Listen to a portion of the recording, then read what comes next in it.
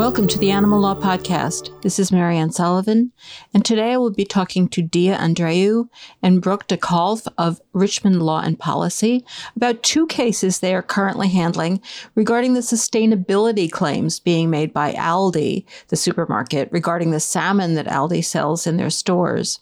They will explain why there are two cases, one in federal court in Illinois and one in Superior Court of the District of Columbia, why industry definitions of sustainability don't have anything to do with what most people think that word means, and you will be surprised to hear how broadly most people interpret it.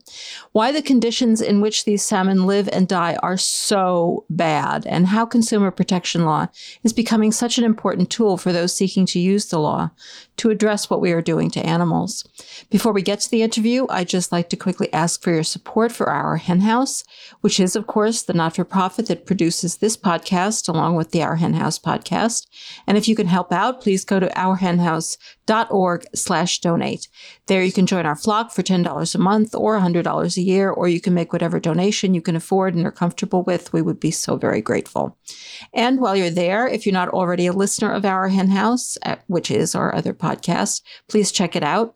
Our one recent interview that you cannot miss, you really cannot, is episode 654 with Jack Lekishon, who is an amazing Kenyan Maasai vegan activist. And there's also Jasmine Singer's interview on episode 650 with comedian Zach Sherwin, where they examine the crucial question, can vegans be funny? The answer is, I think the answer was yes.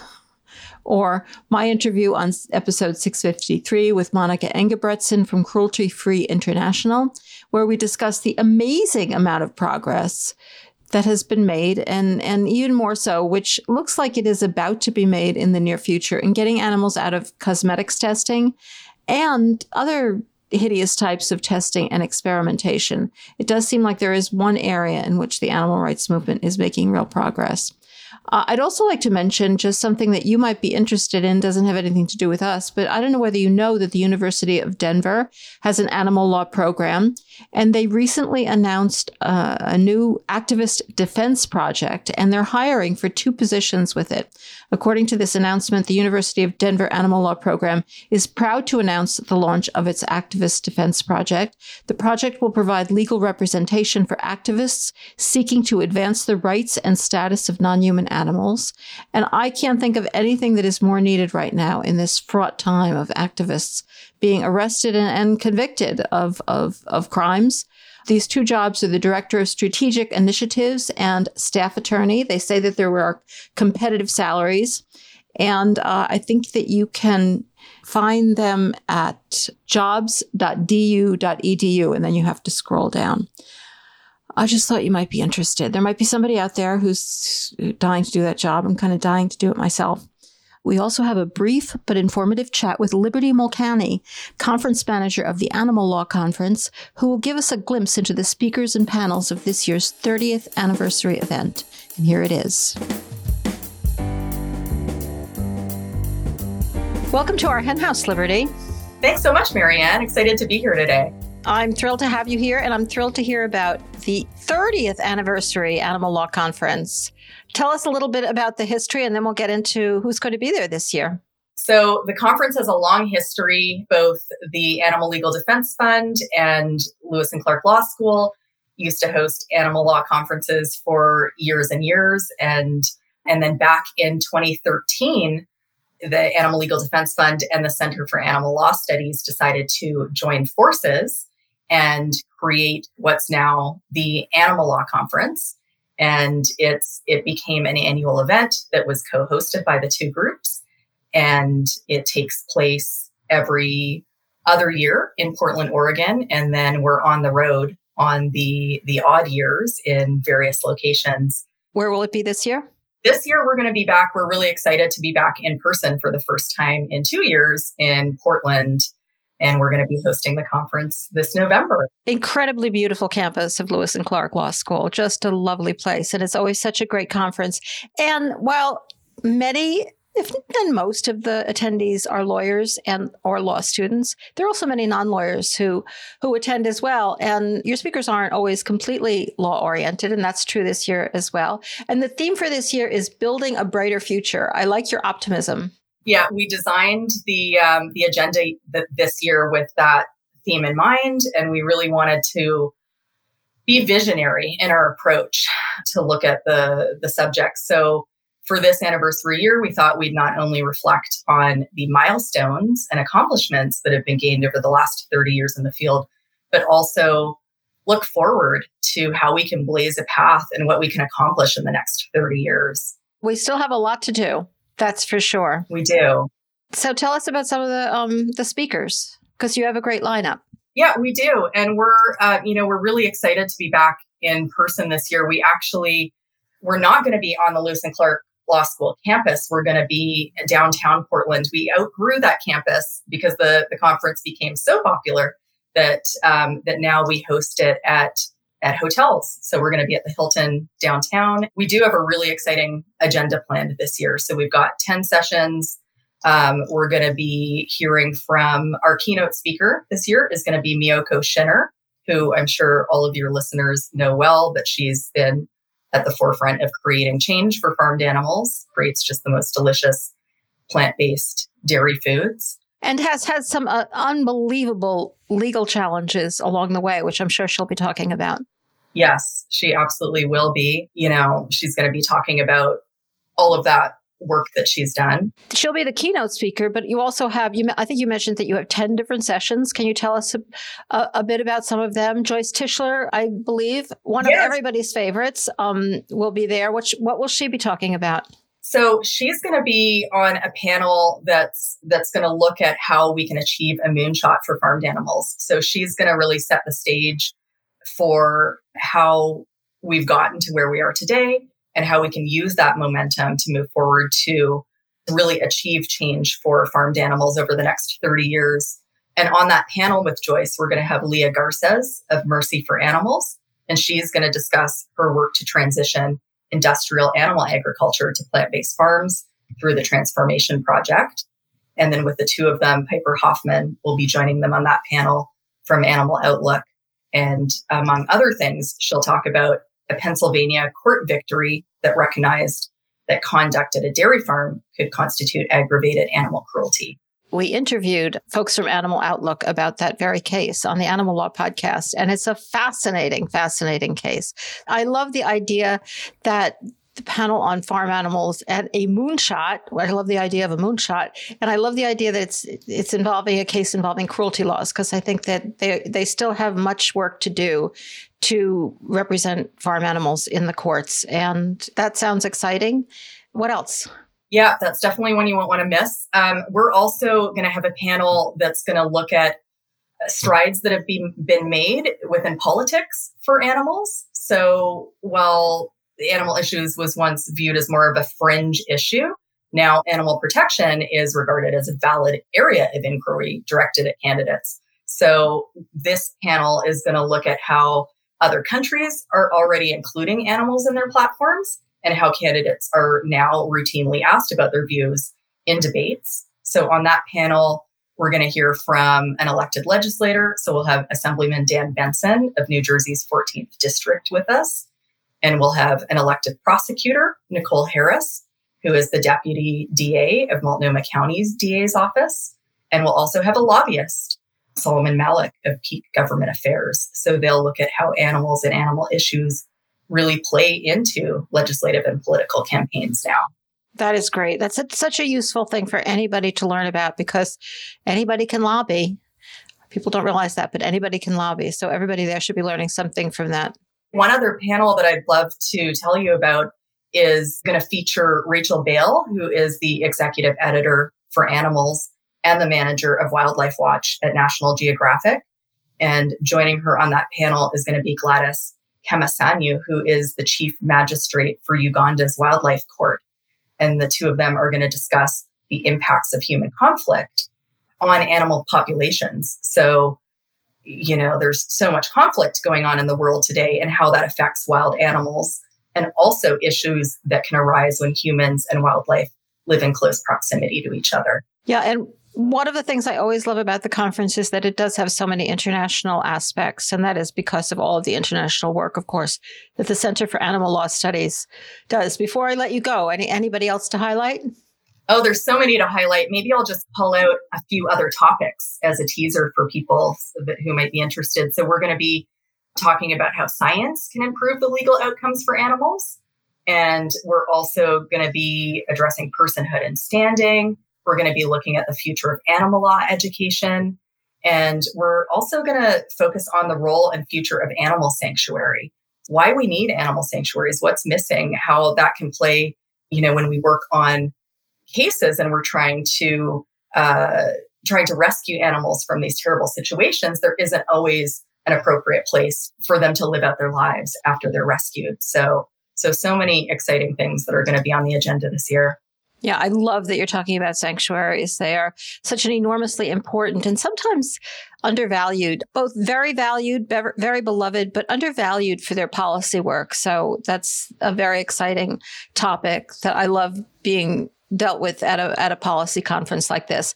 Can you tell people how to when it's going to be, where it's going? Well, you told us where it's going to be, but how they can find out more about it and register? Absolutely. So it's going to be November 4th through 6th this year in Portland, Oregon. So we're hosting at the downtown Portland Hilton Hotel, and it is a hybrid event. So people can attend in person, or they can watch the live stream or watch sessions on demand from their homes. We have continuing legal education credits for attorneys attending. We have an hour of ethics. So there are 13 continuing legal education credits. For all of the information about the conference and for people to register, they can visit the conference website, which is animallawconference.org. And one other thing I want to mention for students that are attending the conference, and we do have a large portion of students that attend, we have a pre-event, which is the Animal Legal Defense Fund Student Convention that is free for students the afternoon before the conference starts on November 4th, and they can register for that at the same time through the same registration. Will that also be a hybrid event that people can attend online? Yeah, both of them are hybrid events. It's the new reality, and we're excited that we can reach people that couldn't necessarily travel to Portland. It may be the only gift we get from COVID. That's right. Thank you so much for coming on and telling us about it. I'm sure a lot of people will be interested in signing up. Thank you so much, Marianne. It was great chatting with you, and we can't wait to see everyone in November. All right, let's get to the interview. Dia Andreu recently joined Richmond Law and Policy as senior associate, focusing on protecting consumers from false advertising related to animal welfare.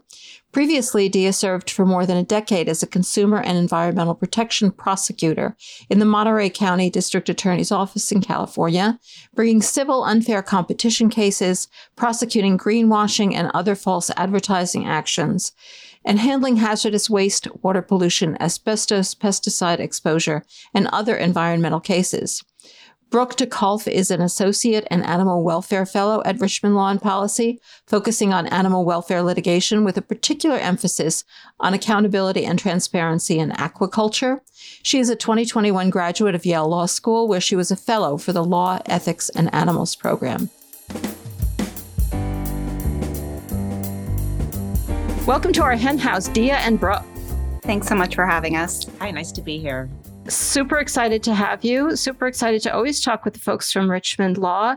And of course, we're talking about another consumer protection case. Consumer protection has become such an important factor in animal law.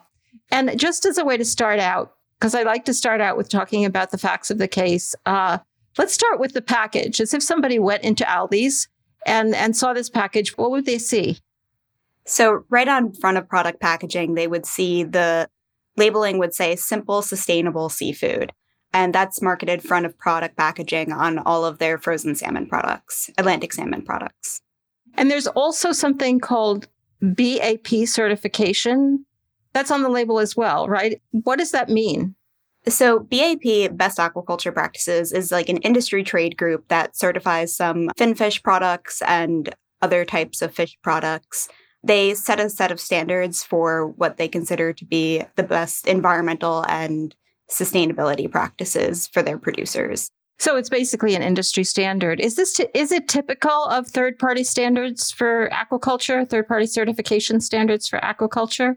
don't worry, we'll get into in a minute exactly what was happening here that got certified by BAP, which I've never heard of, I have to say. It's actually the Global Seafood Alliance. That's the trade industry group that issues the BAP. So it's like their product. And as you can imagine, the Global Seafood Alliance, they actually say on their web page, we are an ally to the seafood industry. So were these claims about this is sustainable, and we'll talk about a little bit what that means, and this is BAP certified. We'll talk about a little bit what that means. Were they also found in their advertising, or it's just on the packages?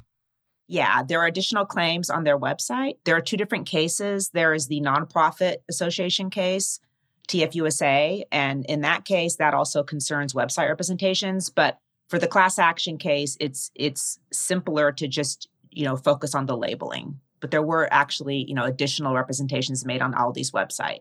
That's what it looks like in Aldi. So let's get into the nitty gritty here. Tell us a little bit about where this salmon actually comes from. So plaintiffs allege that the salmon comes in part from Chile. Salmon are not native to Chile, so they use a form of aquaculture production known as net pen aquaculture, where the fish are essentially raised in these giant cages or crates or nets, whatever you want to call them, that are connected directly to open ocean or open water. And that's the type of aquaculture that's at issue here. What are the lives of these salmon like? It's a really unfortunate place to be for these salmon. As I said, salmon are not naturally in this type of environment. The net pens themselves are incredibly barren. So there's no form of enrichment for the salmon. They don't have access to different smells, different experiences, places to hide. The stocking density is also quite high. So the fish are really just crowded right next to each other. Combined with a really barren environment, it can lead to aggression amongst fish that are trying to escape from other fish because of the increased aggression have nowhere to go, nowhere to hide. So they're more susceptible to, bullying, that sort of thing. Because of the open water nature of the net pens, fish often escape. They can bring diseases and their own predation effects into the wild environment. And just because these net pens are so highly stocked in such a high density confinement type of situation, the fishes themselves are particularly susceptible to disease, stress, things that you would expect when you're really, really closely crowded together. Yeah, what kind of diseases do they suffer from? So one of the most common is sea lice infestations. These infestations are really, really painful for the fish. And unfortunately, the methods that they use to eradicate the sea lice infestations are equally as painful for the fish. So high pressure, high temperature kind of delousing techniques can be incredibly stressful. And unfortunately, these types of infestations are really common in net pen aquaculture. Is this a type of aquaculture that's taking over? Is it becoming more common? I recently interviewed somebody, and it was specifically about salmon, and it was in the Pacific Northwest, which, sounds like kind of fancy. That's where salmon are supposed to come from. But it sounded exactly like the exact same conditions. Is this the way that most salmon is raised now? Raised, I don't know whether that's the right word. They're not really raised, kept these days. So I think it's an increasingly common usage. We do see some inland type tank facilities, but really this is simpler for producers in a lot of ways. That the water is already there. They're just kind of building up the net pens themselves. So a lot of the work has been done for them. You mentioned there are two lawsuits here, Dia, and one is in D.C. and the other is in federal district court in Illinois, I believe. And I actually wanted to know why it's in Illinois. But so let's start with the Illinois case, and then we'll just follow up with a little bit on the D.C. case. So it's in federal district court in Illinois. As I said, why is it in Illinois? As far as I can tell, it's a New York case. I mean, it's following New York law. Yes, that's one of the kind of mysterious things about class action cases. It was filed in the Illinois district because that is where Aldi is headquartered. Okay. And so with class actions, you can bring, the plaintiffs may be from a different state than what the case is filed in. There's a lot of causes of action here, but there's only two that are really at play, at least at the moment this motion was decided, which we're going to be talking about. And they're both under New York law. And yes. Can you just kind of summarize for us what New York, I think there are two statutes that really relate to false advertising or deceptive practices, and they're kind of similar. Can you just tell us what these laws require? Yeah, they actually are quite similar, but basically one is specific to false advertising, one section, and one is more a general, like deceptive trade practice that kind of encompasses the other, but they are separate causes of action. And in both situations, for both code sections, to survive, the plaintiffs basically have to plausibly claim that they were misled by something that the business did, in this case, the advertising, the claims at issue. All right, so there's a motion to dismiss, and let's go through some of these issues that came up, because they brought up a lot of the issues that are relevant here. I think the first argument, correct me if I have this wrong, is that the plaintiff failed to state a claim that the advertising was misleading because of this BAP certification. It claims to be sustainable, but it's in the context of the BAP certification. Is that right? And they're legitimately arguing that you can't even state a claim that this is not sustainable just because they have something that says BAP on their package? All right, I'm going to stop writing about it and let you explain it. Well, yeah, you're correct. And that's basically the main argument, is that they're basically saying, as a matter of law, this label is not misleading because there's this BAP logo and that tells the consumer what sustainable means. So kind of to get further into the argument, the plaintiff's complaint alleges that, when a consumer sees sustainable on a fish label, they think that means the animals are treated better, they're raised with higher animal welfare standards, that there are higher environmental standards involved. And there's actually consumer surveys out that basically support this notion. What Aldi is arguing here is that, oh no, our definition of sustainable is basically just that the species is allowed to continue to propagate. Consumers couldn't possibly be misled that it indicates a higher standard. And also, even if it did indicate a higher standard, we have this logo here, so they can go to this, they can, Google BAP apparently and figure out what that means. And therefore, no reasonable consumer could possibly be misled by this label. That's kind of like the gist of their argument. And fortunately, the court found that not to be the case. The court basically said, we're not sure consumers even know what BAP stands for or whether it's legitimate or not.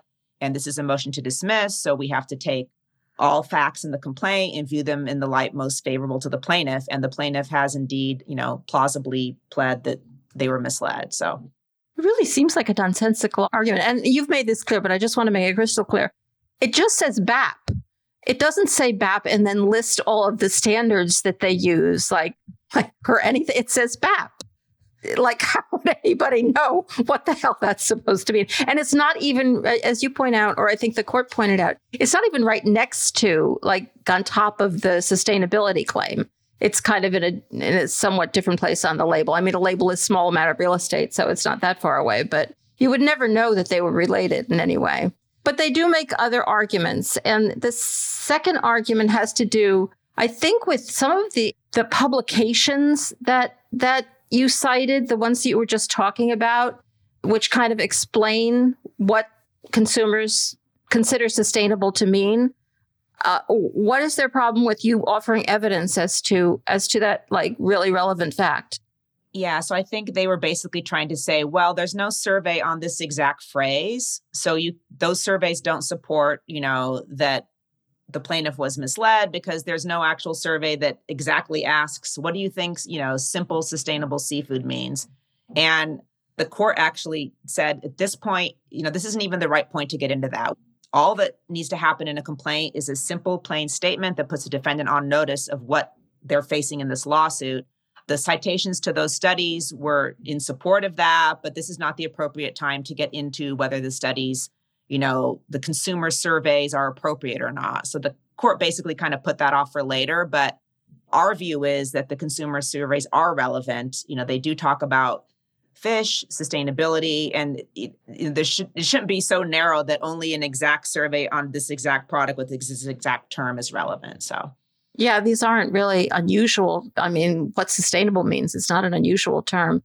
This is a bit of an aside at the moment, but maybe I shouldn't say this, but I'm actually a little surprised at how strongly people do believe that the term sustainable refers to animal welfare, particularly in the fish context. Can you talk a little bit about these studies? Because I was very pleasantly surprised to hear that you do have that evidence. Yeah, I think it's really fascinating to see that People view sustainability, like the plaintiffs allege in their complaint, in really a broad and pretty varied amount of ways. But some studies that are referenced in the complaint specifically say that when consumers are looking at terms like sustainability, one of the things that they consider is actually fish welfare, is that the products are sourced in accordance with higher environmental and animal welfare standards. A lot of this information is referenced in the complaint because it just, provides support for the plausible allegations therein. My guess, and this is just me guessing, is most people might interpret it more broadly than the way Aldi wants to interpret it, just like you're not driving them into extinction, to include environmental issues like the pollution that you mentioned. But I'm really glad, and when I started thinking about it, it occurred to me that people are so eager to think that the food they're buying and the food that they want is benign, that they will attach a lot of meaning to any statement that a company makes about it. And finally, there's a way to make that naivete work against the company that is deceiving these consumers, rather in favor of the company that is, using these terms, hoping that consumers will think they mean a lot more than they say they mean.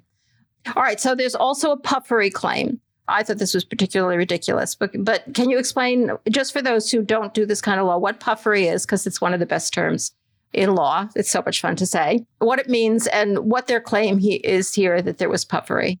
So puffery essentially is a non-actionable kind of claim. It's either so broad, so ambiguous, so up in the air that it's not challenged, can't be challenged under the law. And Aldi essentially made that argument here that their simple, sustainable seafood promise was puffery because it's not really tied to a specific commitment, a specific idea of sustainability. It's just too broad generally to be actionable.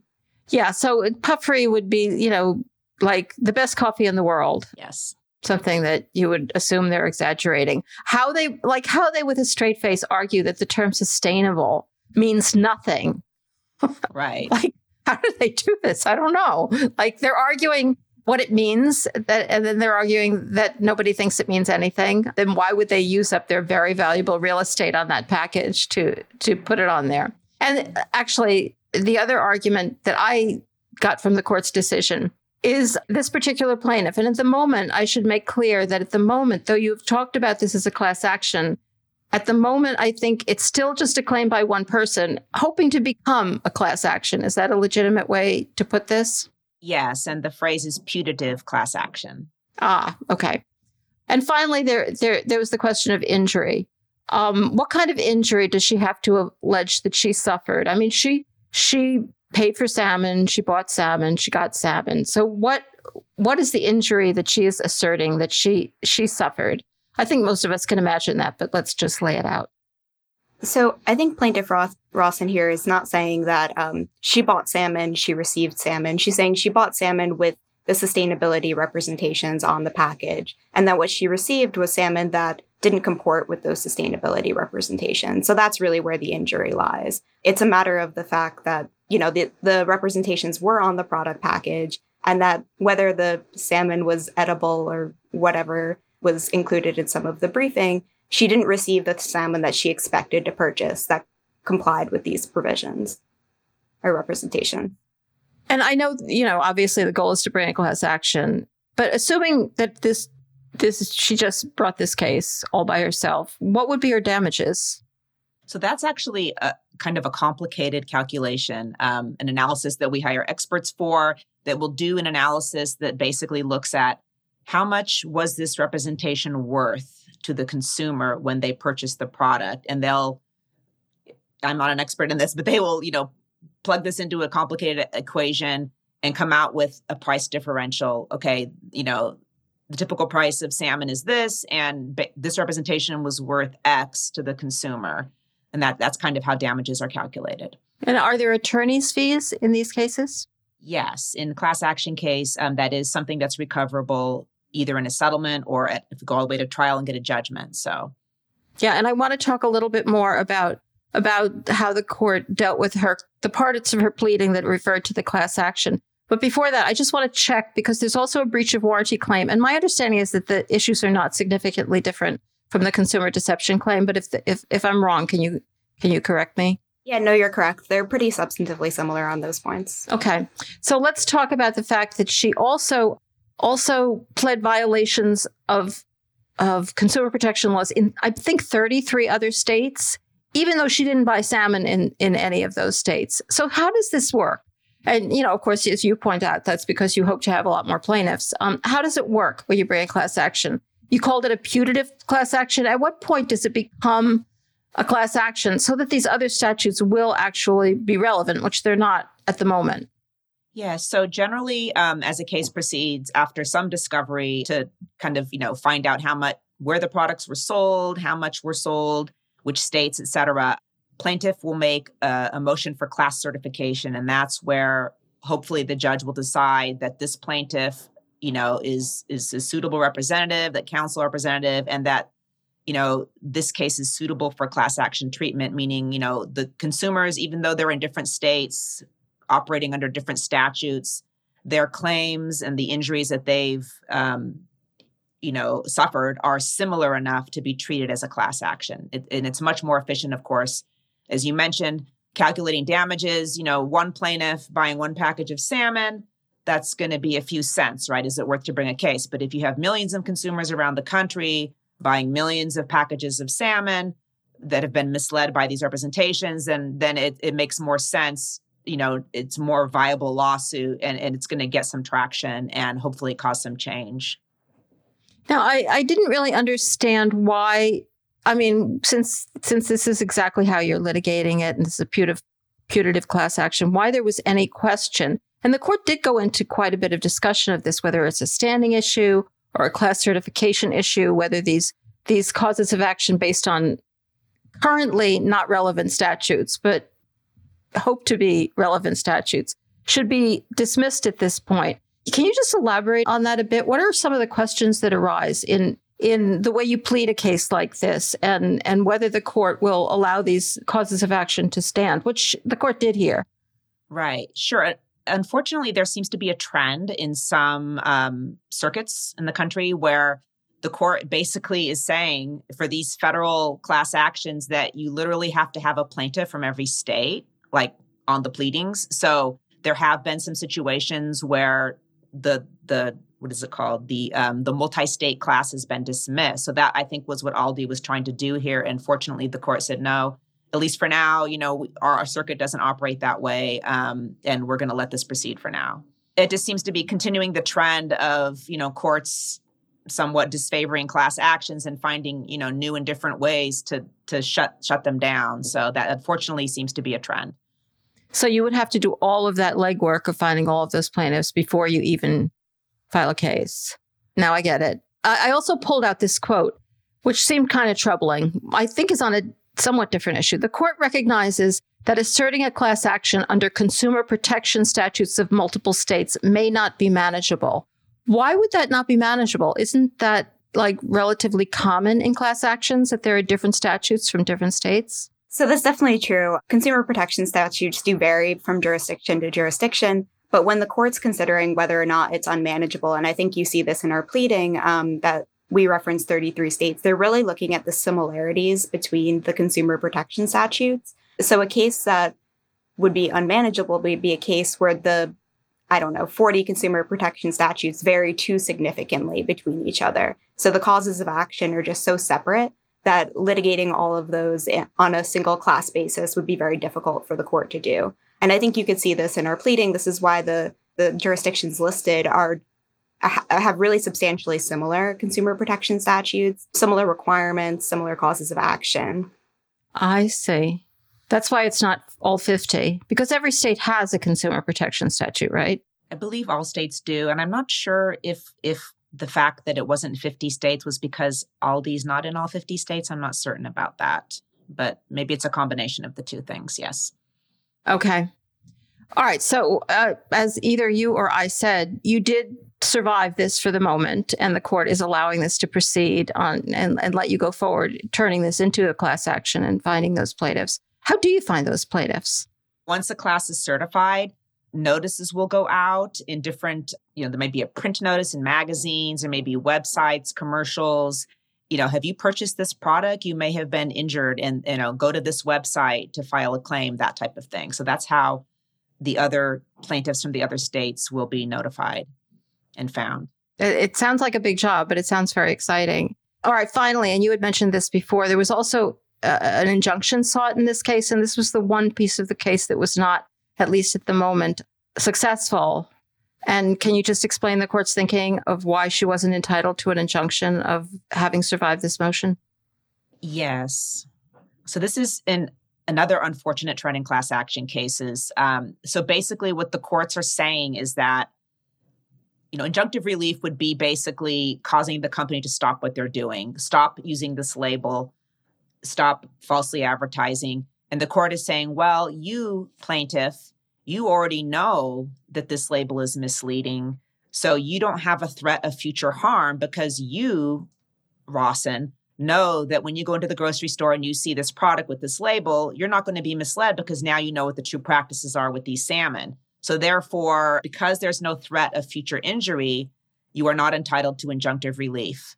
And that is a trend, unfortunately, in class action cases. And so the court actually did dismiss that part of the complaint. So going forward, that's not a possibility any further in this class action case. So it's kind of like a catch-22. You could never get injunctive relief basically if you're a class action plaintiff. Right. Well, you could win, but then you probably wouldn't need injunctive relief. Right. You could win the case, but you won't. Presumably, if you win, they will fix their label. One would hope. We will assume.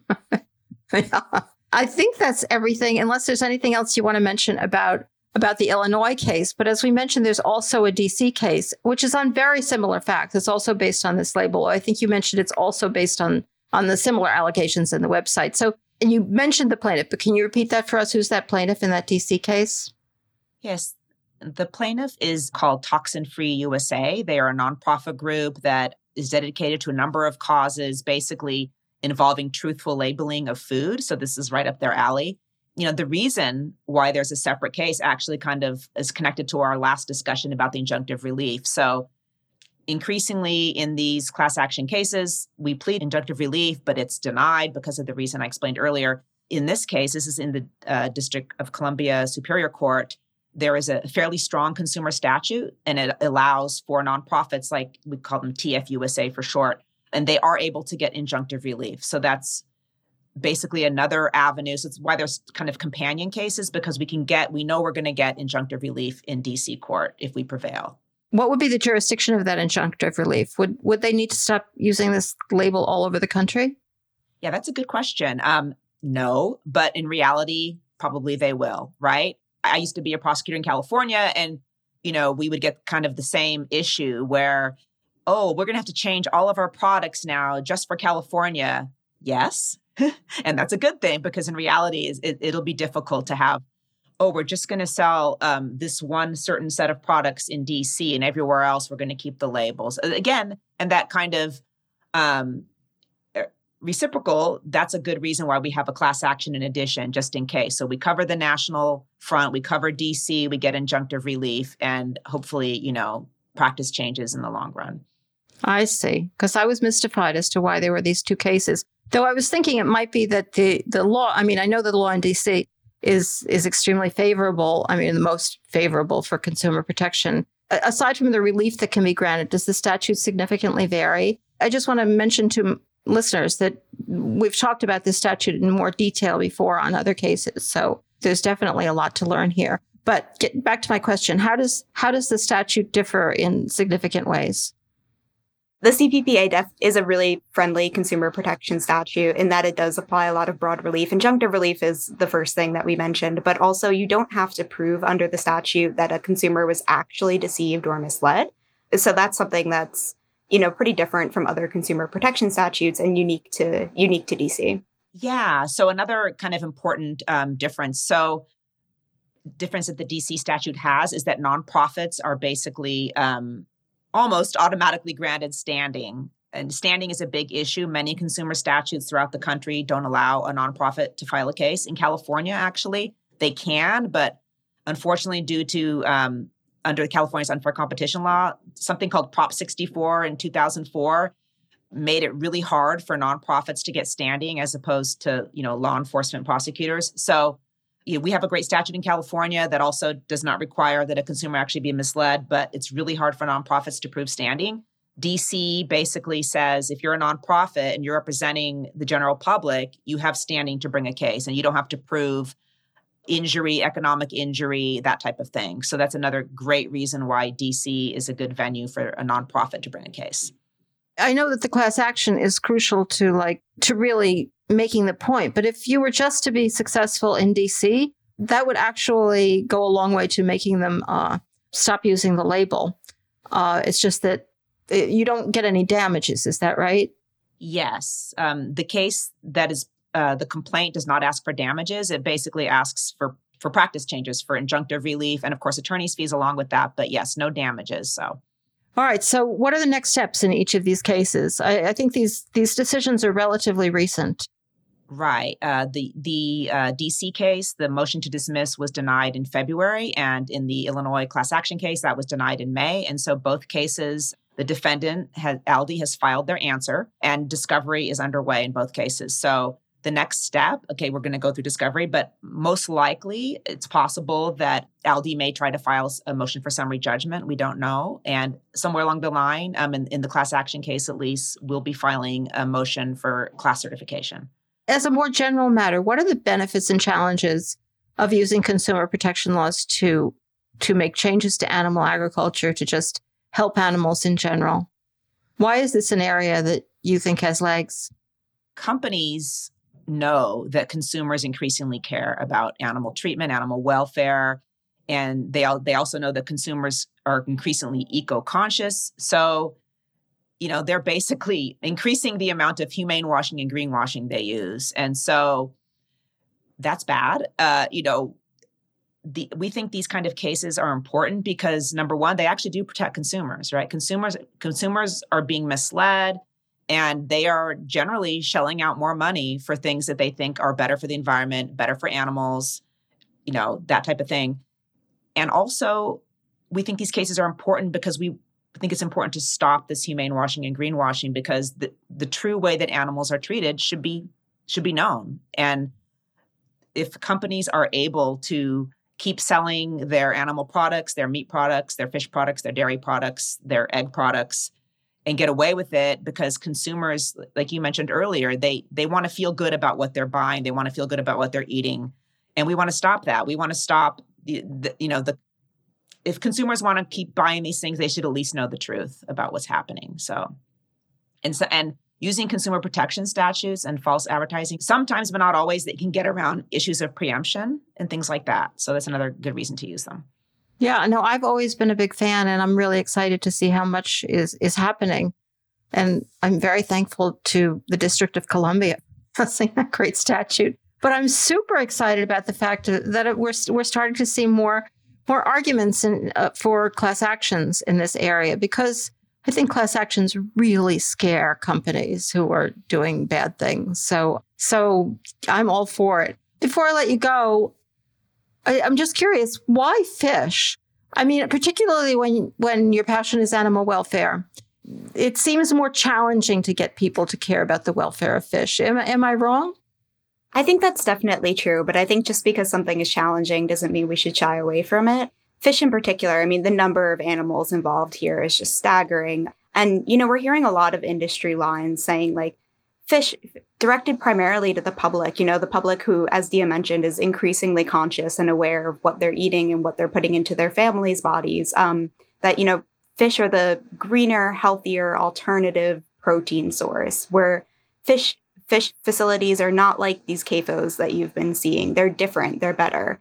And so I think targeting fish in that way is really important because it's a matter of raising public consciousness. And I think also, the science has just been really proliferating recently in terms of who fish are as individuals, what they're capable of, what their lives are like. And so I think as a lot of that kind of information comes out, people are becoming increasingly willing to listen about fish welfare issues. So in a sense, it's the perfect time to, take a stance on these kind of things. Yeah. And I mean, the environmental issues are so huge. Well, of course they are for land-based factory farming as well, but it's always good to have that double punch when you're arguing animal welfare, that it's also really horrible for the environment. And certainly you have a case here that seems to exactly fit that. Why Aldi of all places? I don't even go to Aldi.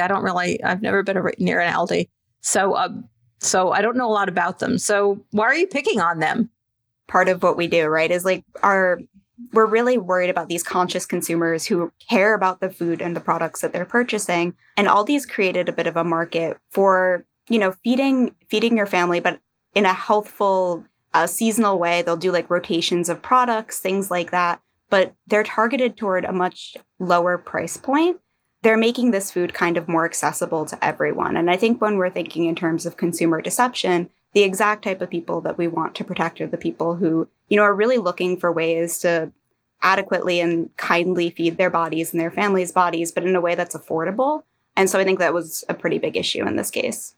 Yeah, that makes total sense because, when I was a kid, salmon was a luxury food. Nobody ate salmon. Now it's just everywhere. It's what happens when they figure out how to factory farm anything. All of a sudden it's everywhere.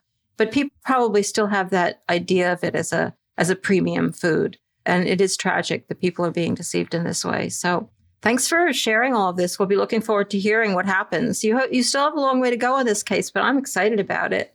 And thanks for sharing it with us today. It's great to talk to you. Thank you for having us. Yeah, thanks so much. So thanks so much for joining us on the Animal Law Podcast. We will be back next month with a new show. Thanks so much to Dia and Brooke for sharing their thoughts and expertise with us.